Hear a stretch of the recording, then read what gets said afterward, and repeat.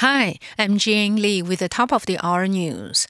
The TAIEX opened up 57 points this morning from yesterday's close at 15,934 on turnover of 8.4 billion NT. The market gained more than 260 points to close above the 15,800 point mark on Tuesday as investors looked for targets to park their funds on the back of ample liquidity in the market.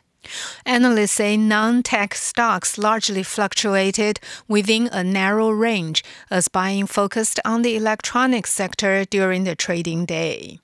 The Central Epidemic Command Center says of the two new domestic coronavirus confirmed at the Taoyuan General Hospital, one visited a traditional market in Taoyuan, while another works at a Mossburger outlet in the city.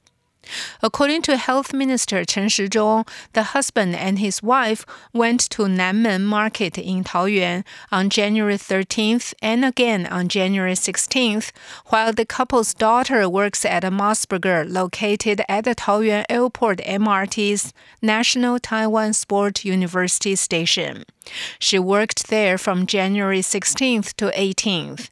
Her only co-worker at the store is now under quarantine. The CECC says all of the locations have been disinfected. The military has been testing the capabilities of its newly developed tactical helicopter drone for the first time.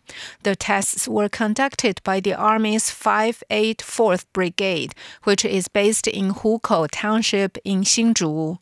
The drill simulated an attack by China on Taoyuan International Airport, and the Army deployed a trainer version of the unmanned helicopter to detect the enemy's position after using mortars against the first wave of attack. The Army plans to provide its combined arms battalions with 50 of the helicopter drones by the first quarter of 2022. In world news, the incoming U.S. presidential team devoted the eve of their inauguration to honor the 400,000 American lives lost to COVID-19. AP correspondent Jackie Quinn reports. Soon after flying into Washington, D.C. ahead of the inauguration,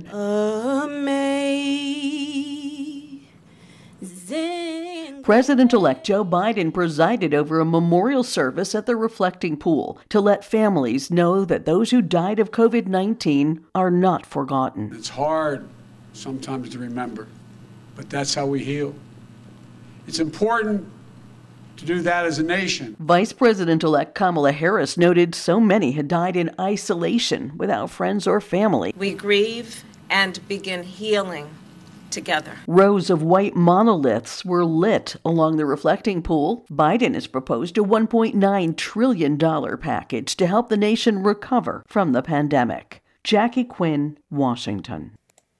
U.S. Senate Majority Leader Mitch McConnell says President Donald Trump provoked the Capitol siege. AP correspondent Mike Grasha reports. It was a remarkable statement from the Senate Republican leader. The mob was fed lies. On the floor of the U.S. Senate, Majority Leader Mitch McConnell laid blame on President Donald Trump for the deadly riot at the U.S. Capitol on January 6th. They were provoked by the president and other powerful people. McConnell's remarks came on Trump's last full day in office, and as St. Anselm College's Chris Galdieri notes, in advance of a second Senate impeachment trial for Trump. My guess all along has been that Mitch McConnell really holds the outcome of that trial in his hands. The House impeached Trump last week on a single charge, incitement of insurrection. Mike Gracia, Washington.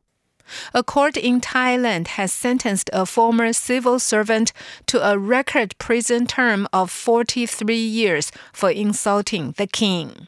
The ruling said the woman breached the country's strict law on insulting or defaming the monarchy.